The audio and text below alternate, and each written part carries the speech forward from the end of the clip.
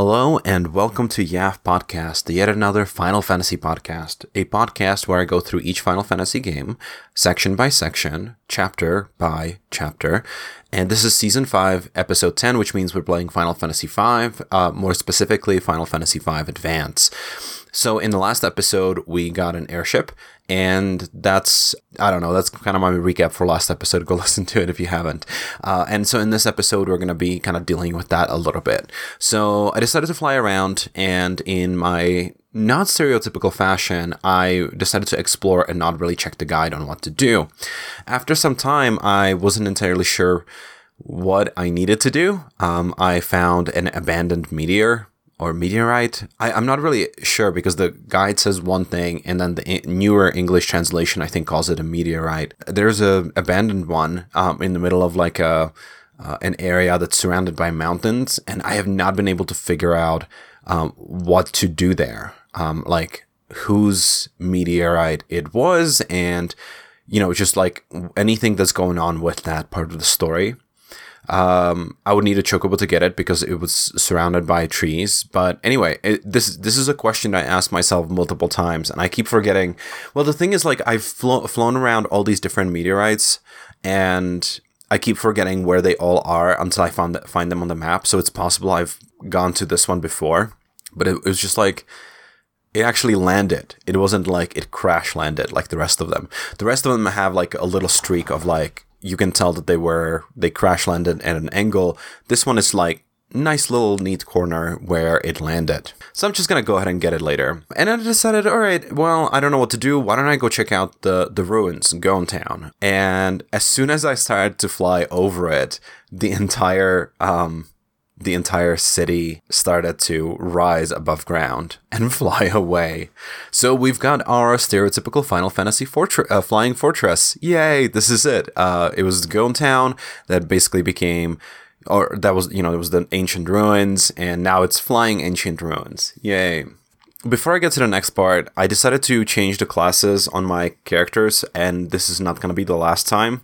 I decided that if I'm going to have a very full gameplay of this game, I'm going to try to update and upgrade the classes as I see fit, like whenever I get a new one. So I'm not going to stay with the same classes. I'm not going to look up the best build. I decided to just kind of like try things out when they're not working. And Faris' Mystic Knight wasn't really working for me. Most likely I didn't know how to use a Mystic Knight correctly. So I went with Ranger. I've been wanting to have a character that shoots bows and arrows, and I was so excited when this became an option. So the Ranger has like that one special power, which is aim. So she has the ability to, I actually don't know what aim does. I think it just like shoots stronger attacks to monsters that are further away from you. This is when I realized that Final Fantasy V also has a row system. It's just not the same as Final Fantasy IV, where I think everybody, you can either have two characters in the back or two characters in the front, and you can switch that alignment, but there have to be two characters in the back or front if you have a full party. In this one, you can actually just move them one by one, just like you would in, I think 2 had this mechanic. No, 2 didn't have a row mechanic, did it? 3? Did 3 have a row mechanic? I don't remember. But anyway, it's per character. So I switched her to a Ranger and sent her back. I updated Galef from a Time Mage to a Bard.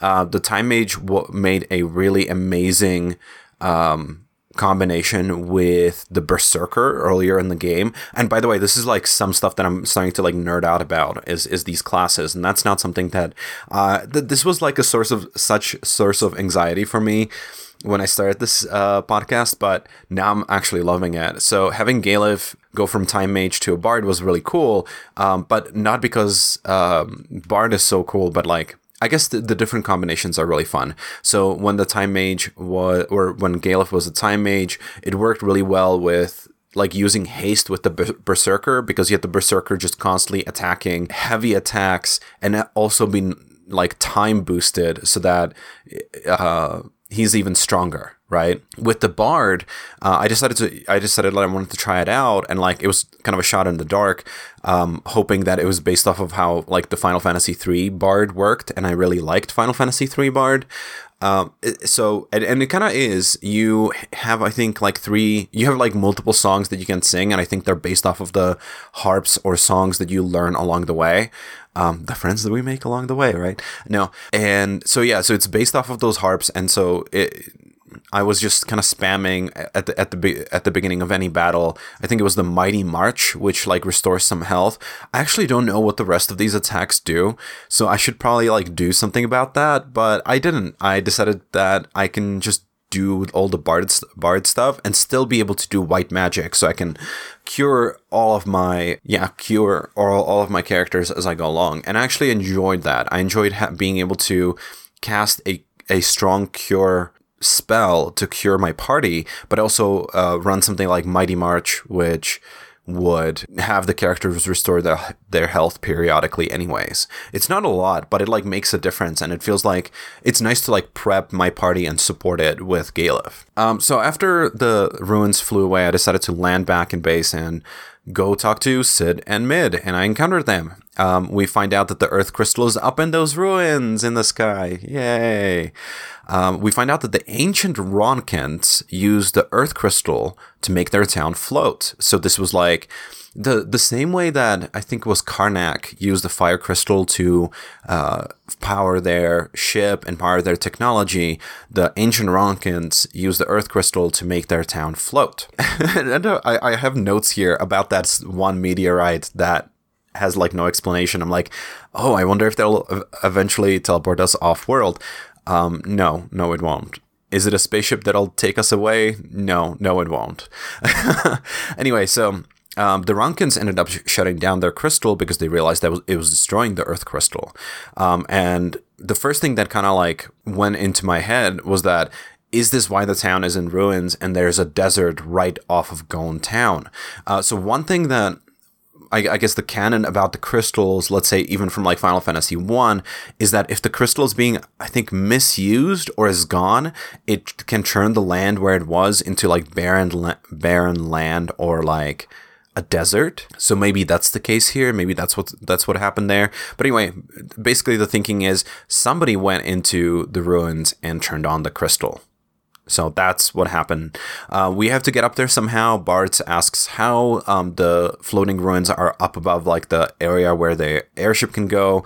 That's when Cid and Mid tell us about adamantite, and that if we get enough adamantite, the ship will be able to fly higher, but we have to get more. So they'll basically build protective plating around the ship so the ship can go even higher, which doesn't entirely make sense to me. What are the harsh elements higher up if you're already flying above mountains? You know what? I don't know. So that's when we leave that the where Cid and Mid were at. So Cid and Mid stayed at the ruins at Crescent Island, or as it's called in the guidebook, Catapult. I don't know why it's called that, but it's the area where if you like, it separates the ocean from like the rest of the ocean that's in the Crescent on the Crescent Island.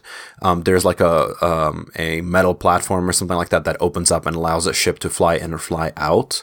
And so this is our base of operations at this point, and it kind of harkens back to like the Final Fantasy II base of operations, because there's a lot of flying back and forth, like back toward this base and away from it and so on. And I have these notes. I was playing late at night and it's kind of funny, but I had these notes about how I really love the idea of base of operations if the base of operations are actually interesting. So I like the idea of like secret bases that have their own secrets. This is kind of like, it's kind of like TARDIS from Doctor Who, where it is like infinite secrets and weird stuff inside of it. I guess that's not a good one either, now that I'm thinking about it.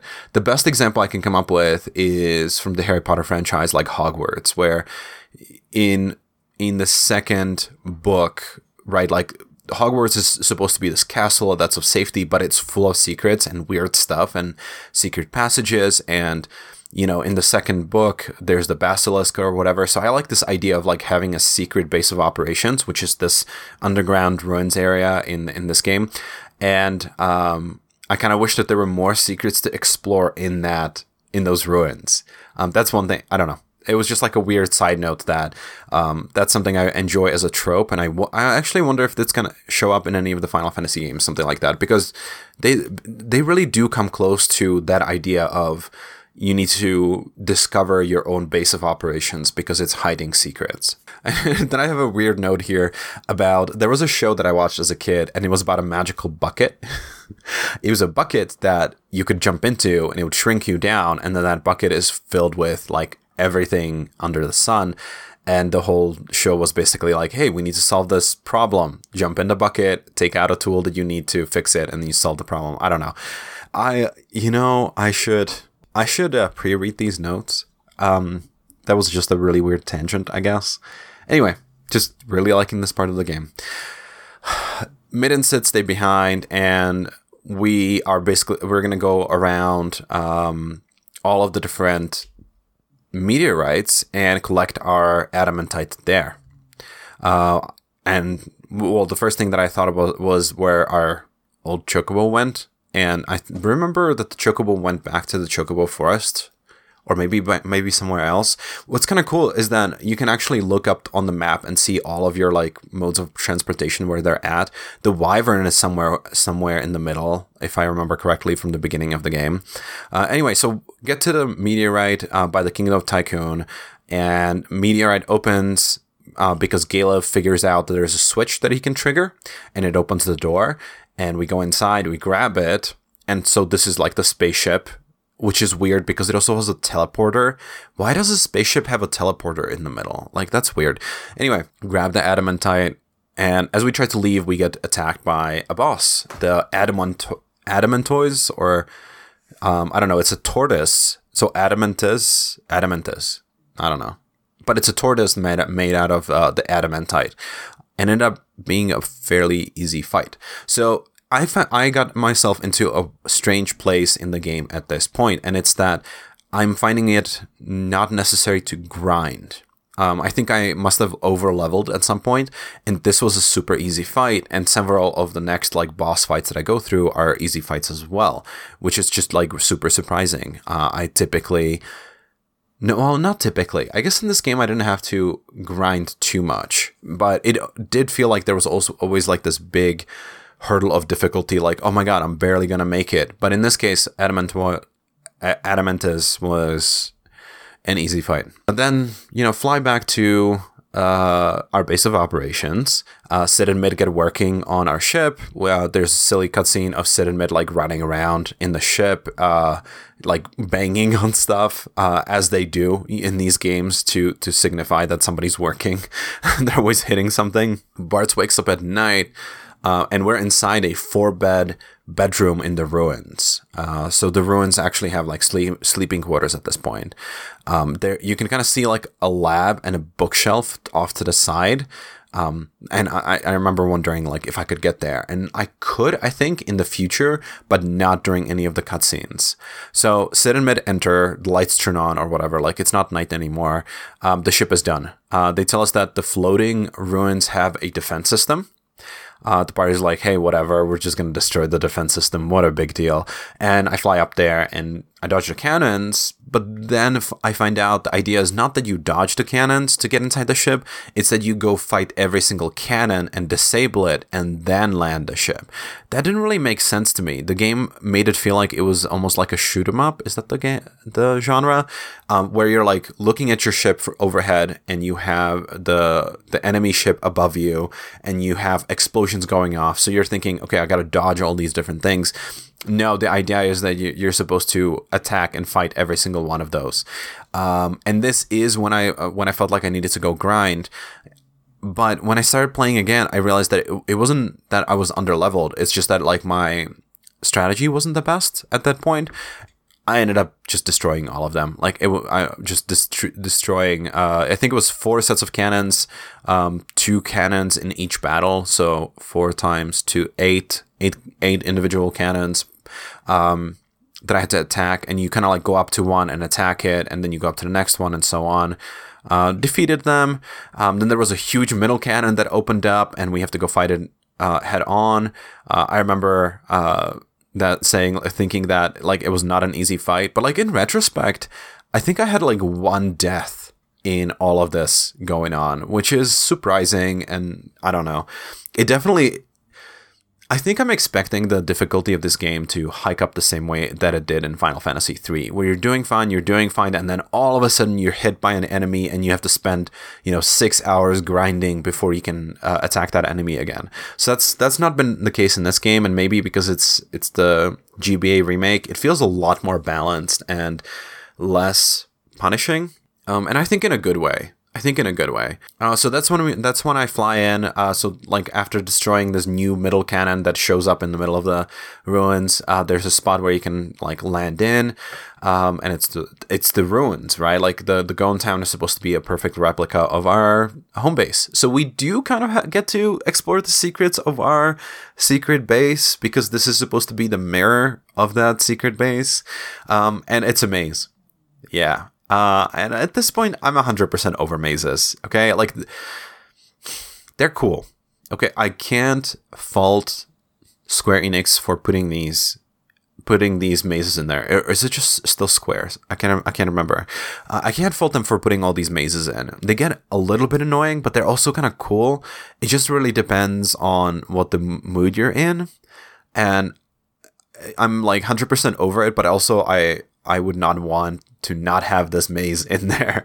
One of the common enemies that shows up in the ruins, and you can kind of tell that I have not mentioned really any enemies whatsoever. Like I mentioned bosses, but I typically don't mention any of the lower level enemies.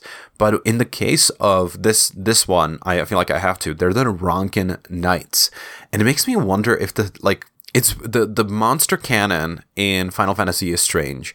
In some games, it's kind of like, oh no, these monsters just suddenly appeared out of nowhere. What's going on? Or there's an evil emperor / lord / king that unleashed these monsters on the world. And sometimes it's kind of like, no, this stuff just like exists out here. I mean, what do you expect? This is what life is like. With the Ronkin Knights, is it that they didn't look mechanical? So does that mean that the Ronkin Knights existed in the ruins the whole time? Is this like, okay, so there's a tale in my home country, in Czech Republic, and it's a tale of this mountain that houses an army and a saint, and I can't remember the name of the saint. And basically, if our country ever comes under attack or something like that, or is in a really, crappy place or something, the mountain will split open, and the soldiers will run out, and they'll be led by the saint. And I don't remember the saint's name. I think it was a king of some sort that died a long time ago. And they're supposed to like run across the country and free us, right? Like, and defend our country. So I'm wondering, is this a trope on that? Right? Like, is this what it's supposed to be, that, this castle in the sky, and if you've never seen that Ghibli movie, go look it up. This castle in the sky, does it have this ethereal military that like is resting in some sort of stasis? I mean, they're Ronkin, right? They're supposed to be an ancient, highly technological civilization that disappeared. Like, did they create some kind of stasis for a military to defend their last like ruins? We don't really find out. I don't think any of these monsters really have much lore to them. So I finally made it through the maze. There was a statue with a button between them, and they opened stairs to below. And that's when we see the King Tycoon. Yeah, Lena's and Ferris's dad. And there is a Clapper Claw blocking him from going further, which is a weird name for a monster.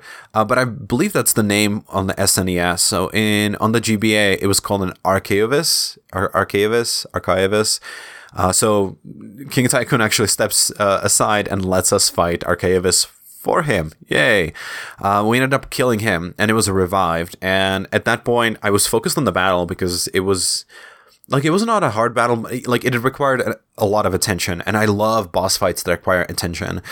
So I wasn't reading the text, but there was like text above, and I think it was King Tycoon basically babbling on about like, this is the true power of the crystals. So we killed the Archaeovis, and it gets revived, and that's when King Tycoon's like, that's the true power of the crystals. You know, this is what can happen. And I'm like, what are you talking about? So I kill it again, and it's like, it's gone. That's the true power of the crystals.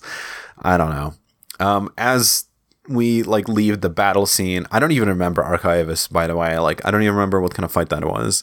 Again, like, Final Fantasy doesn't feel like it's known for memorable monsters and bosses. Stories, yeah. Characters, no stories, yeah. But Archaeovis, whatever. Archaeovis, I don't know. Yeah, whatever. So King Tycoon pushes us away and runs off, basically past where that monster was standing and blocking. The earth crystal should be like the earth crystal should be right up ahead. So we walk into another crystal chamber. So now it's like a pretty standard look. Every single crystal chamber has like stone ground that's overgrown with moss or something. There's like a main place where the crystal goes, and that main place actually looks more like an egg nest. It reminds me a lot of like Alien in a way. Like these greens and these like darker colors and the mix between organic and technology. It reminds me a lot of like the Alien or Borg from Star Trek. Like a maturation chamber for a crystal. That's when Galuf tells us that King Tycoon is being controlled. So like now it kind of makes sense why King Tycoon was running away, but who's he controlled by?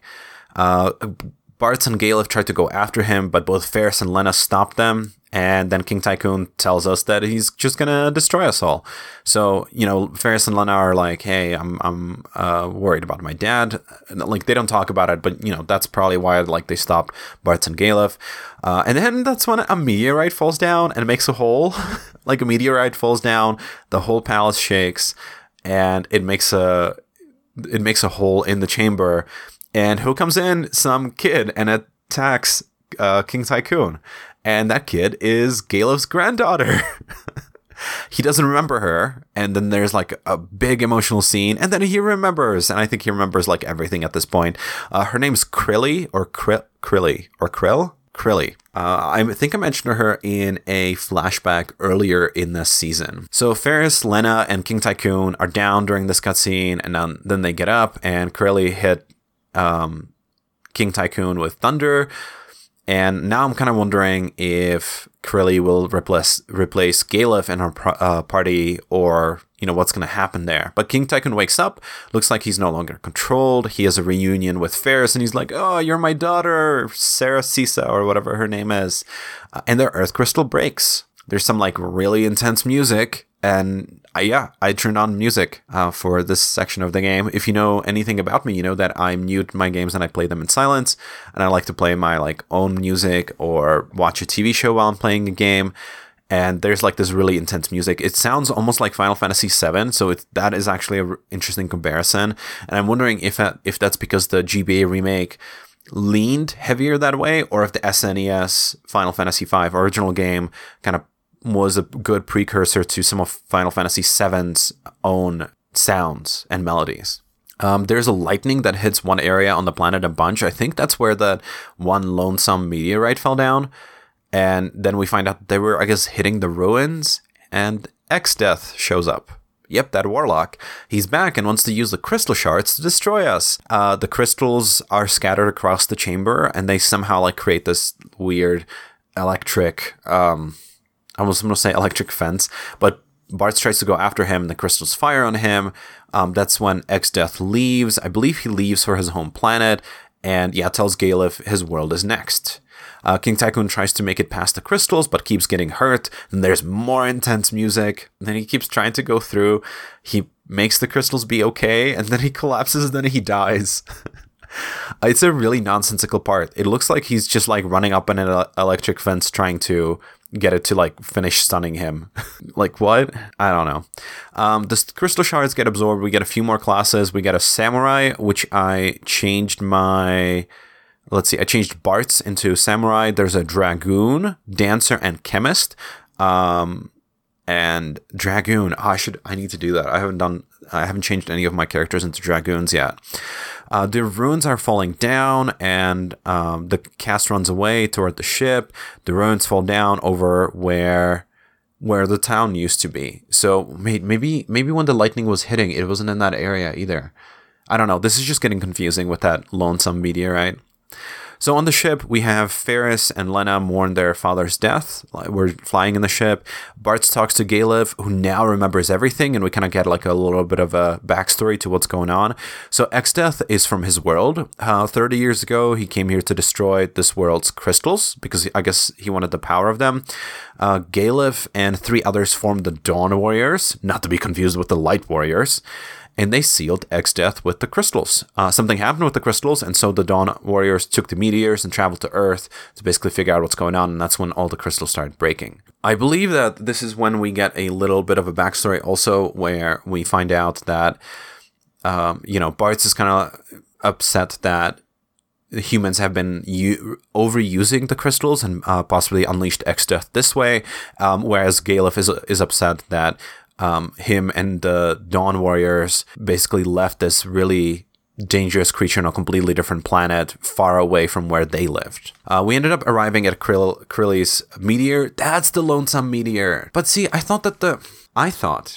rewind back. I thought that the lonesome crystal was already there when Krilli arrived, unless she had already arrived in that meteor and then somehow traveled to the ruins. Maybe when the ruins fell down, they fell down in their original spot because they traveled across half the planet during our fight or after our fight. Like, I'm having a hard time with this because it made it look like the ruins were flying above where Krilli landed, right? Like, and that would kind of make sense.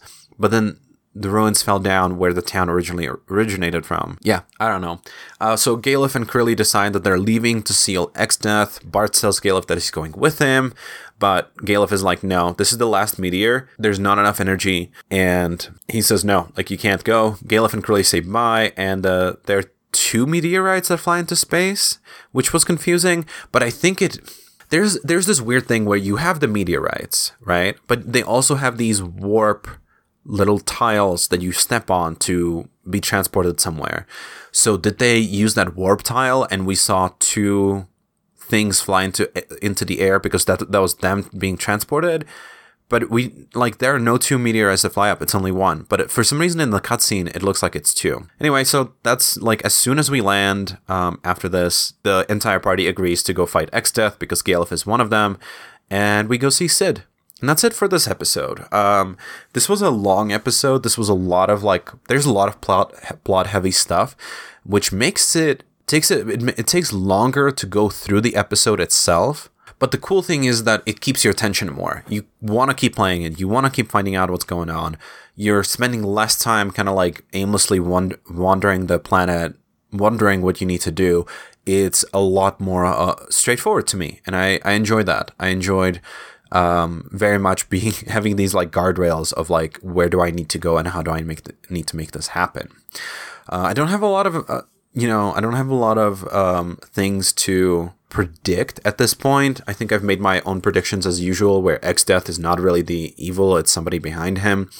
Exdeath also reminds me of that magician from Final Fantasy III, so I'm seeing a lot of Final Fantasy III-esque like elements in here, and that is actually what I'm gonna expect to see more of. Just like in Final Fantasy III, you thought you were on one continent, and then all of a sudden you're open up to this whole big world. It feels like that's gonna be the same case in this game, where we have, one small world, and then it's going to open up to be an even bigger world, bigger than what we imagine. I mean, that trend also followed with Final Fantasy IV with like the lunar missions, but it didn't entirely feel the same way. Anyways, that's it for this episode. Join me next time as we figure out how to make our way off this hunk of rock and rejoin Galef and Krilli on their adventure. This is it. Yeah. Why don't you follow me on Twitter, twitter.com/YAF-podcast. Follow me on Apple iTunes, because I believe they're changing their language to be follow instead of subscribe. And yeah, leave a rating and review if you can. I would really appreciate that. Bye.